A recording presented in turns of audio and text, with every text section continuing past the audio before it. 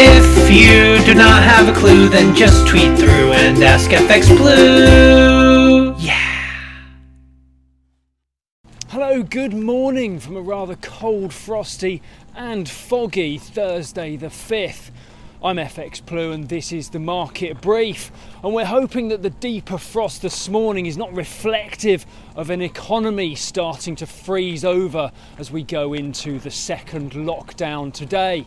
Cabinet ministers have confirmed that the restrictions will be lifted from December the 2nd, but I guess that's subject to change with the data that comes out over the next month. There seems to be little clarity over what to expect next. Do we expect the whole country to just open up and return to business as usual on December the 2nd? I'm not so sure. Personally, I think lockdown's more likely to be extended once it's started, but I'm very happy to be proved wrong on that one. We saw a bit of volatility in the early hours this morning. Rumours resurfaced that the MPC may action negative interest rates, and naturally we saw sterling sell off. But we bounced back when the news broke that the bank will pump an extra 150 billion into the economy and interest rates are left on hold at 0.1%. We've recovered to about 129.75 against the dollar, but that's still a little short of yesterday's high of 131.40. Over in the US, there are legal challenges to the election results in Pennsylvania, Wisconsin and Michigan. Counting the postal votes has been called into question.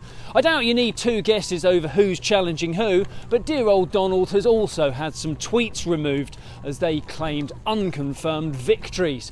Twitter calling out POTUS as a liar? It's pretty punchy stuff, but he did declare that he had already won and risked being fraudulently cheated out of victory, and that was exactly the kind of thing that Twitter had warned them both about beforehand.